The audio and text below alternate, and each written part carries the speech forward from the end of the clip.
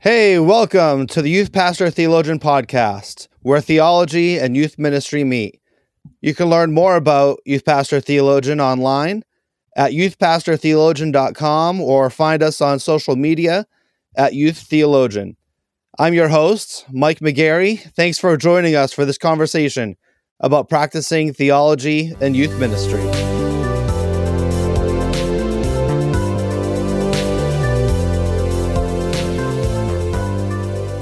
Hey, welcome to this episode of the Youth Pastor Theologian Podcast. I am here in studio with my friend Kyle Hoffsmith. Kyle is the pastor of student ministry at Old North Church in Canfield, Ohio. He's one of the hosts of the Word and Youth Ministry Podcast, which is sponsored by our good friends over at CPYU. Welcome, Kyle. How are you doing? I'm doing well, Mike. Thanks for having me today. That's my joy. Hey, can you tell us a little bit about the Word and Youth Ministry Podcast? What's that all about? And why should everyone go subscribe and listen to it after this episode is over? Yeah, after you subscribe to the Youth Pastor Theologian Podcast, then you should come to the Word and Youth Ministry. As Mike said, I am a youth pastor in Canfield, which is Northeast Ohio, about an hour south of Cleveland and an hour west of Pittsburgh, for those who are listening who have sports teams located in one of those cities, or sports enemies located in one of those cities. True. But yeah, I'm a youth pastor here and serve on the board for the Center for Parent Youth Understanding, CPYU, and that's where we launched the Word and Youth Ministry Podcast.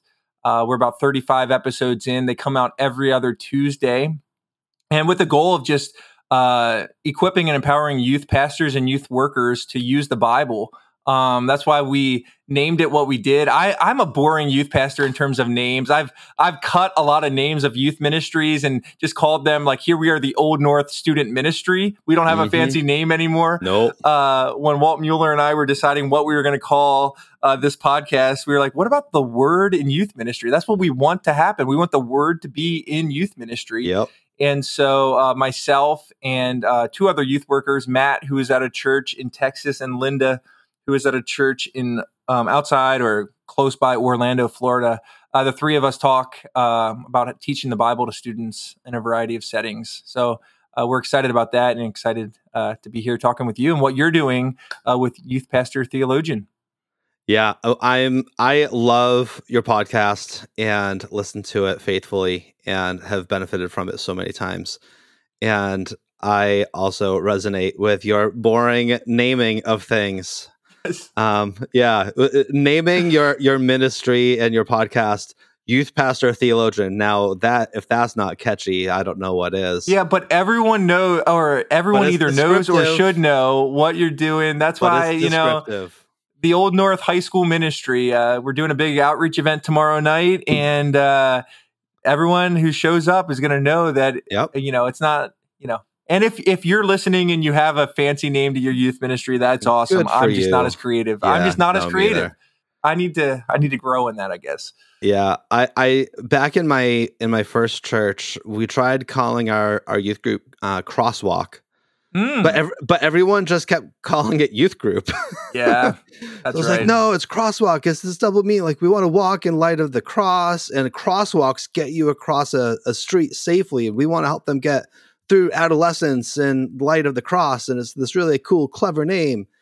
But everyone kept calling it youth group. So eventually I was like, all right, we're just EBC Youth. And now my current church is just SSBC Youth. Like, if everyone's just going to call it this, and I'm forever explaining our clever name, then I should just accept what this is. I agree. I've cut 3 youth group names, 1 at a previous church, 2 here. And we're the Old North Student Ministry with high school ministry and middle school ministry. And if anyone has any questions, it's pretty self-explanatory. It is. Well, this episode is not about how to name your youth group, although we probably could actually have a pretty interesting conversation about that for a while. But we're going to be talking with Kyle about studying the Bible with students. And as we want to embrace the Word in youth ministry as a central value and calling of what it means to be a youth pastor and a youth worker. I just think it's a really important conversation for us to have together. But one of the things that we like to do on this podcast before we dive into the topic is to get to know our guests a little bit better by learning about them as teenagers. So, Kyle, what was your first car? And tell us a little something about maybe your first car accident or speeding ticket or some first car experiences that you had. Yeah, I'm a big fan of Honda Civics. My first car was a 91 Honda Civic. And I was thinking about this last night, probably soon going to come back in. It was the type of car where when you open the door, the seatbelt would cross, it would go down the track. And so if that's like clothing, comes back in cycle, I'm not sure. But I had a 91 Honda Civic. My brother he's a pastor in New Jersey now. He had it for 2 years because he's 2 years older than me. Yeah. And then I drove it for 2 years. We took it up. We got it used. It was old and had a lot of miles when we first got it, but we took it up over 200,000 miles. But I was thinking about the first time I got pulled over by a cop was actually after a youth group event. It was a summer event at a park. And I remember I got injured. We were playing wiffle ball or kickball or something. And I remember it wasn't a serious injury, but I was limping. Like at the time, I think I hit my knee off someone else or something. Yeah. And as I was leaving the park, a cop followed me in my 91 Honda Civic, pulled me over for speeding, and I was terrified he was going to have me get out of the car and walk because I was like, I can't walk. You're not going to be able to. He's going to think you're drunk. Like trying to think it through, even now, thinking through, like I was at youth group at the park back there, and it was dark by the time we left. And, sure, you were a kid. Get in the car. The cop ended up not giving me a speeding ticket, but my Civic must have had a brake light that was out. And gave me a warning, and I had to get that fixed and go in and prove that I had it fixed or whatever. And that was that. But I still now, as a youth pastor, drive a Honda Civic. And it's kind of interesting thinking about high schooler Kyle and youth pastor Kyle and the similarities and difference. But yeah, there we are. Nice. That is so funny. I can totally picture that happening. Yeah, that's awesome. I can picture it happening to one of my students leaving youth group, and the speed limit is 25 by our church. And I actually got pulled over when I was interviewing here. It was after a long day of interviews, and they pulled me over and gave me a warning. And they're like, "What are you doing?" I'm like, "Here, I'm interviewing." And they're like, "At the church?" I'm like, "Yes, at the church as a pastor." And I can picture that happening to some of my students leaving. So. Well, and the thing that gets me is thinking to yourself, I really hope they don't make me get out and have to walk in a straight line because I don't know if I could do that right now. Oh, I was probably a junior in high school. What a life. Oh, that's so funny. Hershey Free Church Youth Group. There we go. Hey, so let's dig into Bible study with students here. I'm interested for you personally, right? Who taught you how to really study scripture, and what did that look like for you? Yeah, I think that's obviously a good place to start. I think when I think about learning to study scripture, I think even like just a slight step before that would just be like seriousness of scripture, the need of scripture. And that's where I just, youth ministry is so important because it's family ministry. I think I'm just really pondering the influence of my dad on me. My dad isn't a pastor. He wasn't a pastor, but he takes his walk with the Lord serious. And I just know as a kid, knowing that before work, my dad would spend time with the Lord. On weekends, he would be out on the front porch reading the Bible or devotional. And I think God just used that rhythm of witnessing my dad. They say some things are caught and others are taught. I think it was probably both, where I just realized the seriousness of scripture and the influence that had on me. But then also, I just think another thing that God really used was just summer camp. I was involved in the youth group, and when we'd go away to summer camp, we would be spending time in the Word outside of our normal setting, answering questions about scripture. And, the notebooks they normally would give us at camp that I still somewhat can model after from time to time and things we do here. just taught me the seriousness of Bible study and or at least the seriousness of the Bible, which I think has led me to this passion today. Yeah. So, because one of my concerns is how many youth workers and parents have this desire to teach the Bible and to study Scripture with their kids, but they've never been taught how to do that themselves, and so it kind of just feeds this cycle um, of wanting to do something but not feeling equipped to do it, so then you don't want to mess it up because you know it's really important, so then you just don't do it. Yeah, I think that's a big danger in our world today. And I think that's why, even as we think about Youth Pastor Theologian or Center for Parent Youth Understanding or other organizations that are trying to train youth workers and youth pastors, the need is so great for youth workers, not only to train students how to read the Bible, but to train their parents how to read the Bible so that they can then model it and teach their kids. And that's why, for anyone listening, if you're in youth ministry or considering going into youth ministry needs to be way more than just ministering to students. Because if we can train parents how to interpret the Bible, and then they can train their kids, now we're giving them two different angles rather than just one. And I just think a big problem with the youth ministry landscape we have, at least in my region, I would say across the country, it would be my guess, is that so many youth workers are quitting youth ministry because they're only focused on their students. And although students need to be the priority, right? The adjective youth before the noun pastor, like we need to be focusing on the youth. But if we could train the parents in how to interpret the Bible, I think that it would give us even more of a variety of our influence. And it just reminds me, for parents who don't feel like they know enough to teach their kids, one quote I've just been really mulling over lately, I believe it's attributed to Alistair Begg. I'm sure he wasn't the first one to say it, but that the main things are the plain things, and the plain things are usually the main things. That just helping our parents understand, you might not need to know all of these fancy terms or theological ideas, but if you can just help your kids know what is the main thing or what is the plain thing in this passage, I think that can go a long way. Yeah. And I think one thing that I would add to that is a lot of parents in our churches are already part of Sunday school classes or small groups or Bible studies. Hopefully they're already in a Bible study group somewhere. Instead of adding something new, how can we as youth workers advocate among the small group leaders and other ministry leaders in the church to just ask, can you please add one more application question in your small groups? If you're going to ask questions like, now, how does this apply at work? Which a lot of Bible studies for adults does, right? Can we also ask the question, how does this apply at home? Like, or how would you talk about this scripture passage with your kids at home?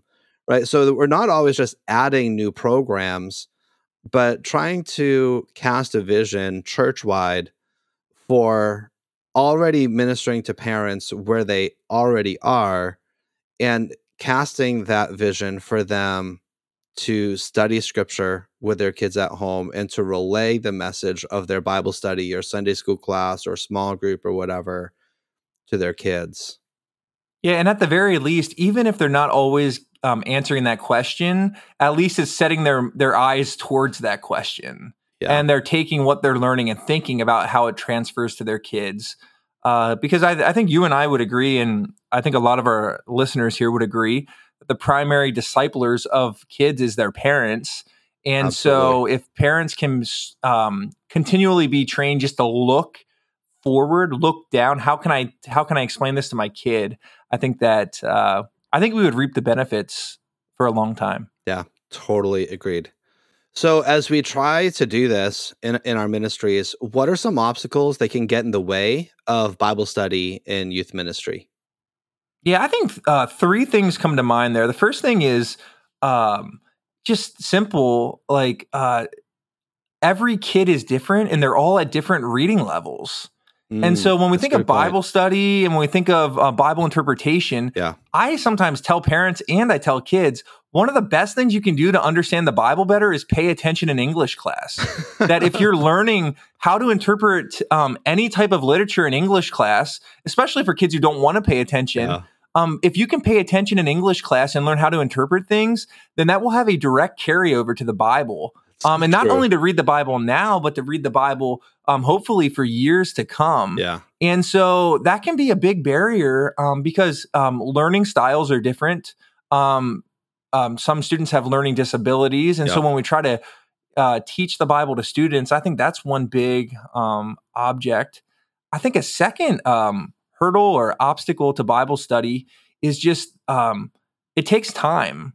Right? We don't become great biblical interpreters overnight, usually. I mean, God can obviously fast track that for some people than others, but that's why youth ministry is so important.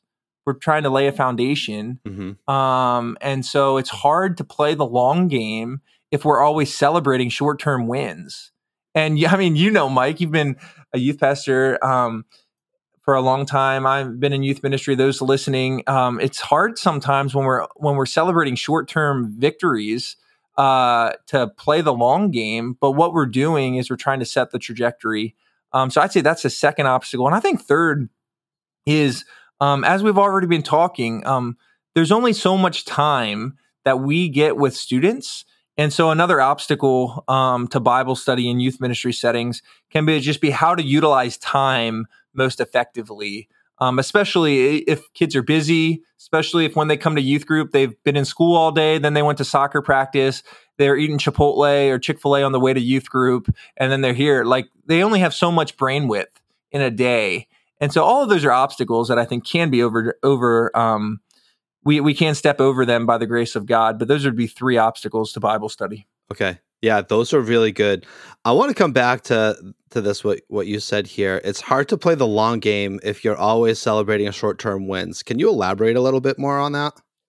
Yeah, I just think that, especially in our culture with social media, and not that every youth ministry is using social media, but even parents who are posting things about, their kids in sports or academics, or my child got, maybe like their first job and what that looks like, is we're so used to seeing success right in front of us on a screen. And it's one thing to say, wow, we had, 30 kids at our youth ministry event. That might have been the most we've ever had, or whatever setting you find yourself in.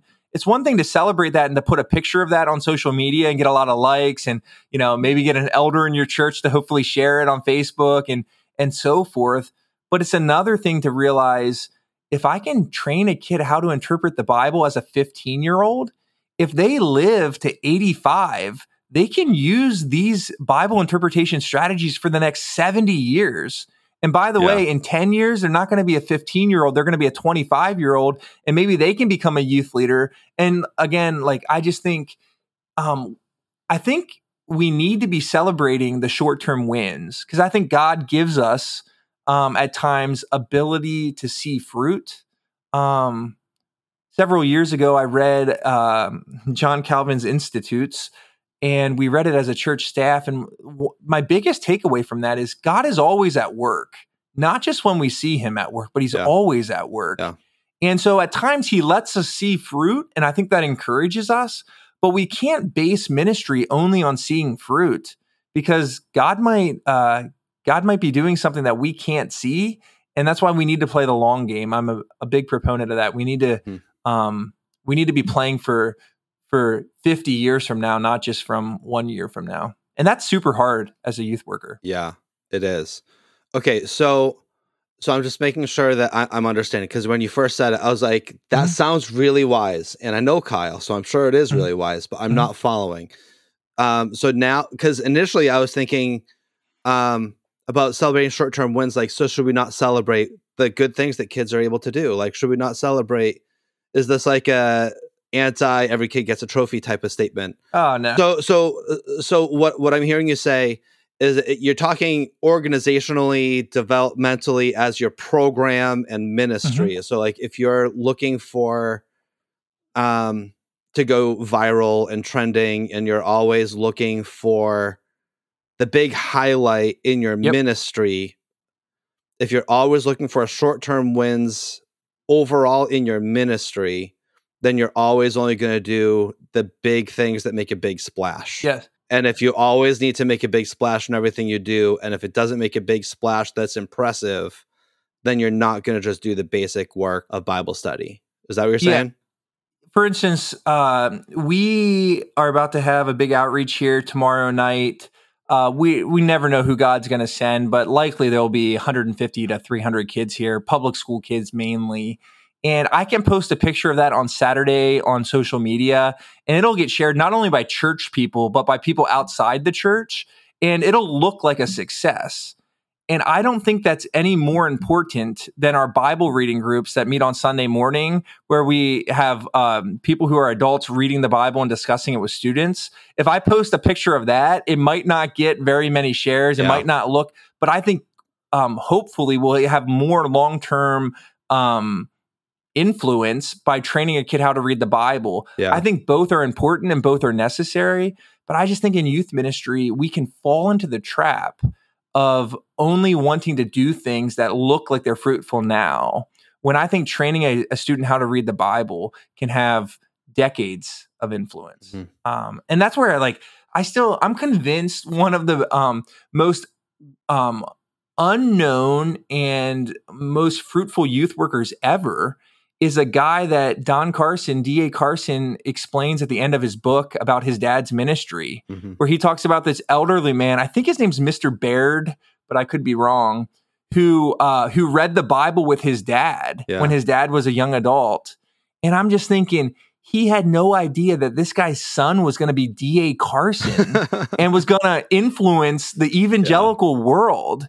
And I'm like, talk about no one knows this guy, but this youth worker, if he wouldn't have taken time to train D.A. Carson's dad, we might have never got D.A. Carson. Now, obviously, God is sovereign and God is in control of all that. But I'm just thinking, this guy probably died and went to heaven having no idea that, in theory, a kid in his youth group, his son was going to be D.A. Carson. Yeah. So, we just need to be playing the long game rather than only going for short-term success. I love that. So could you walk us through some of the basics and nuts and bolts of good hermeneutics? So what is hermeneutics and exegesis and some of these key words, and what does good Bible study look like? Yeah, I think that an organization that you and I have talked about before that I think is super helpful, the Charles Simeon Trust, they have workshops across the country and across the world, I guess, on training preachers. But really, it's not necessarily a preaching workshop. It's really a biblical interpretation workshop. Yeah. Where we're training people how to interpret the Bible so that we can teach it more effectively. When we think about that and then we translate that to student ministry, we need to be doing training them with the same type of tools we're training adults with. We need to also be training students with. So when we think of exegesis, right, we're taking things that are in the text and we are bringing them out and then learning them and applying them to today. And I just think that I don't know if it is the guy who was at the PCA seminary in St. Louis, Brian Chappell. I don't know if it's Brian Chappell or Haddon Robinson or who it was, but in one of their preaching books, they explained the 3 rings: explain, illustrate, apply. So they're have that for preaching. But when I think of biblical interpretation, I kind of like how that is let's see what the text actually says first before we apply it today. Because so often too many people go to the application first without actually reading what the text is. And so I think to answer your original question about hermeneutics and exegesis, I just think when we're teaching students, the first question we use in our Bible groups is, how would you summarize this passage in 1 or 2 sentences? Because I want the students first and foremost to know what the Bible says before they think about how they're going to apply it to them, to their own lives. That's so good. Yeah, that's really good. And that's something that takes time, right? But again, tying back to a previous thing I said, they can learn that in English class from reading all types of different literature. And then hopefully when they have the Bible in their hand, the most important book, they'll be able to summarize it quickly. So explain, illustrate, apply.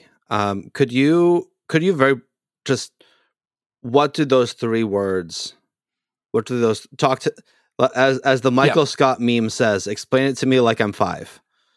Yeah, I think that, again, and I don't know if it was Brian Chappell or Haddon Robinson, but I think it was one of them in their preaching book. 3 rings that I think fit together. That the first thing we want to know is, what does the text actually say? Yeah. So what does the text say? We're not adding anything to it. Eisegesis, where what we're doing is we're taking out of it. We're exegeting the text. We're taking what's in the text out. Second, if we're teaching a student, next we want to think of an illustration that shines light on the text. Mm-hmm. The illustration shouldn't be something, and this is both if you're teaching a large group or if you're just reading the Bible with a kid. We want to think of illustrations that help give light to the text so that the text now shines and it's now more memorable. Yeah. In David Helm's book, One-to-One Bible Reading that Matthias Media puts out, one of the questions they use in that book in the Swedish method is what shines or seems important in the text. That's good. So both as we're explaining the text and illustrating the text is always the central thing. Yeah. Any illustration should serve the text, but then third should be application. Once we've thought about the text and we've illustrated the text, now let's think about how it applies to our life. And one thing that we've done here, and it takes time for students to grow at this competency. But when we get to our application question, which is the 5th question in our Bible groups, I ask, it's actually 2 parts. How would those who first read the text apply it? And then how should we apply it? I love because that. I'm trying to train the students to think through, although the Bible was written for us, it was first written to someone else. Yeah. So how did a teenager in the church in Philippi, how should they respond? And then how should we respond today? Yeah.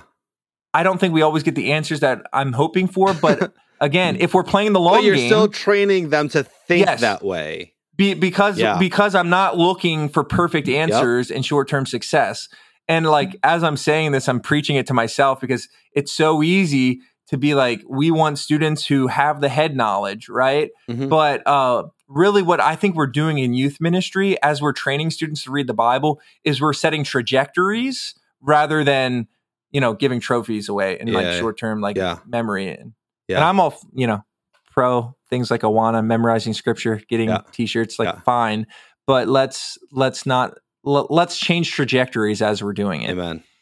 Amen. All right. So in terms of the youth pastor theologian, I generally believe that we have 2 types of youth workers who we serve. So we have youth workers who do not have really much formal education or training in biblical theological studies, but they are convinced, utterly persuaded that youth ministry is theological ministry. And so even though I don't have much formal training in this, I want to make sure that I am faithful in my ministry to students, that I'm giving them the Word of God. And so we want to resource those youth workers. On the other side of the spectrum, I think we also have a lot of youth workers who have significant training and education, but the way we learn this stuff in our seminary courses isn't always going to translate very easily to the youth room when, kids just finished a round of dodgeball or their ADHD meds have worn off or whatever. Like, how do I teach this high academic stuff that I have studied extensively? How do I translate that to the youth room? So there's one group who probably struggles with the Bible study side of things and exegetical work. The other side probably struggles more with the realistic application side of things. So can you share a little bit about the role of application in Bible study? Because I think there are some groups of youth workers who think that application is the absolute most important part of Bible study. And there are others who think that the Bible study is the most important part of Bible study, and application is really difficult for them, and kind of just like a throwaway thing that you make up on the fly Do you know what I'm saying? Yeah. Well, how I heard someone say something recently is although the world is black, or although the Bible is black and white on issues, we live in a gray world. Yeah. So if we're communicating something that's black and white to a gray world, we should be able to explain it in a way where we can help them apply it. Yeah. Where we know ultimately, right, the Holy Spirit is the one who applies the word of God to our hearts and changes our lives. But God has always historically given teachers to help people understand the Bible and to help them apply it to their life. And so, Mike, as you were explaining that, like we want both, right? We want people who are high on application to grow in their Bible study tactics and in their competencies, and we want people who know the Bible to be able to better apply it to students. And I think one way that this is done is as youth workers, we just need to make sure that we're actually spending time with students. That, I heard someone say at one time that I think it's important for us to spend time in our studies, in our offices, reading books. I'm so thankful that God has given me time to do this. But if we're only reading books all week, when we're speaking to our students, we're probably going to sound way too academic. Yeah. But if we're only spending time with students all week and we're not actually studying, then we're probably going to not have as much depth to our teaching. And so this is just, I think, a good reminder for all of us in the youth worker community. We don't just want to become wise in knowing statistics about students. We don't just want to know what's happening in the local news. We actually need to know our people. And if we know our people, then we'll be able to better apply it to our people because we'll know where they're at. And, whether you have 2 kids in your youth group or 20 kids in your youth group or 100 kids in your youth group, the goal isn't to know every detail about every student, but every conversation we have with one of them can help us in our application. And I would just even push a little further when we think about application. One way we can know how to apply the Bible to our students is having conversations with parents, because parents can help keep us up to date on what they know about their kids from their perspective, and then we can know how to apply it to them. Yeah. But yes, I think the way you described it is probably right in terms of the youth ministry landscape. And I would just, especially if you're listening to this podcast episode, maybe you're a bivocational youth pastor, maybe you're someone who didn't volunteer, you've been voluntold, go work with the youth. I don't know where you find yourself on that spectrum, but if that's you, I would just encourage you. God did not require a seminary degree in order to be a youth worker. I am a big proponent of seminary. I'm thankful that God allowed me to study God's word in that setting. But we can all be students of the word of God. And as we grow in knowledge of God, hopefully we'll grow at being better able to communicate God's word to students. So if you find yourself listening and you're like, you know what, I haven't been trained, there are so many resources today. One of them being the Charles Simeon Trust, and others that can, be used to help us raise the level of the ministry that we're doing to the students in front of us.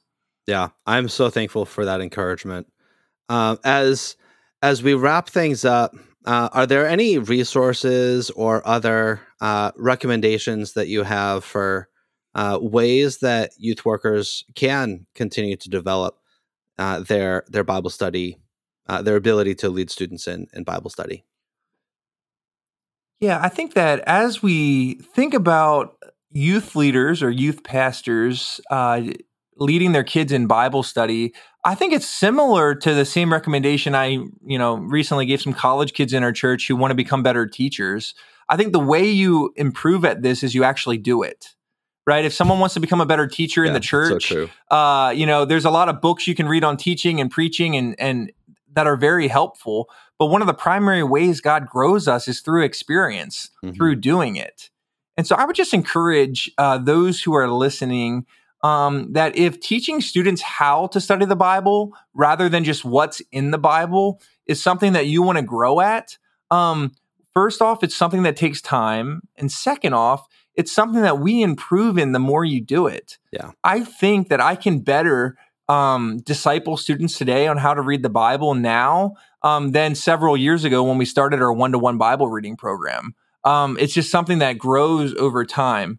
And so I just think one or two resources that I would highly recommend is a book that I mentioned earlier, One-to-One Bible Reading by David Helm. There's a lot of helpful information in there. We've used that as a foundation for our Bible reading program. We used to call it one-to-one Bible reading, but we had more students sign up than we had leaders and rooms to put them in the church. So now we call them Bible groups. But also another angle to this is the Reformed Youth Ministry, RYM. They have something called the Track Series. And there's several books, two of them being A Student's Guide to Justification and A Student's Guide to Sanctification, that I just think can be helpful to, again, less about interpreting the Bible because you're actually reading a theology book. Mm-hmm. But again, I think just growing at the ability to communicate with students about theological terms can help us when we're teaching kids how to interpret the Bible. Yeah. But I think the key is just having the mindset knowing we might not see the growth we intend to see right now, but we don't know what God's doing, and hopefully He will grow that. And I just think last, Mike, as I think about the questions you've been asking me, I think this is how we can actually change the culture in our churches. That if students today can learn how to read the Bible and see it as a normal thing to discuss the Bible with someone else, hopefully, as they get older, that will be something normal that they look for in their church. And if they look for a church and they're trying to find a church later on in life and they're not actually even really using the Bible, these kids will then be able to think, well, in youth group, like I was taught the Bible, we read the Bible, I discussed the Bible, I should look for a church that does this. And I just think that as this happens over time, Lord willing, God will grow more healthy churches. And this is one small way that we can be part of what God is doing. Amen. I love that so much. Hey, Kyle, thanks for joining us on the podcast. Thank you for your friendship, for your ministry in your own church, and through your leadership and involvement in CPYU, and especially for your podcast. So the name of your podcast again is The Word in Youth Ministry. And people can find that? Yeah, you can find it anywhere. I would suggest, I know Walt Mueller was one of your first guests when you guys launched this podcast. CPYU.org, Center for Parent Youth Understanding. That's CPYU.org. Our podcast is located there, but it's also wherever you listen to podcasts. And we're thankful to serve the church and thankful to partner with you, Mike, and all you're doing at Youth Pastor Theologian. Yeah, thank you so much. Well, thanks for joining us for this conversation. Please visit youthpastortheologian.com to learn more about our resources. You can find us on social media at Youth Theologian. We also have an active Facebook group where you can ask questions, share articles, and generally encourage fellow youth pastor theologians who are in the trenches with you. We'd sure appreciate it if you'd be so kind as to subscribe, leave a review, or even recommend this podcast to fellow youth workers. You can also subscribe to get new articles delivered to your inbox and to ensure that you don't miss any fresh content by checking out our website at youthpastortheologian.com. Most of all, we appreciate your ministry and your partnership in the gospel. If there's a topic that you'd like us to address, or if you have an article to submit for the blog, then you can also share those on our website by following the submissions tab. In the meantime, keep your eyes on Jesus, and we'll see you next week.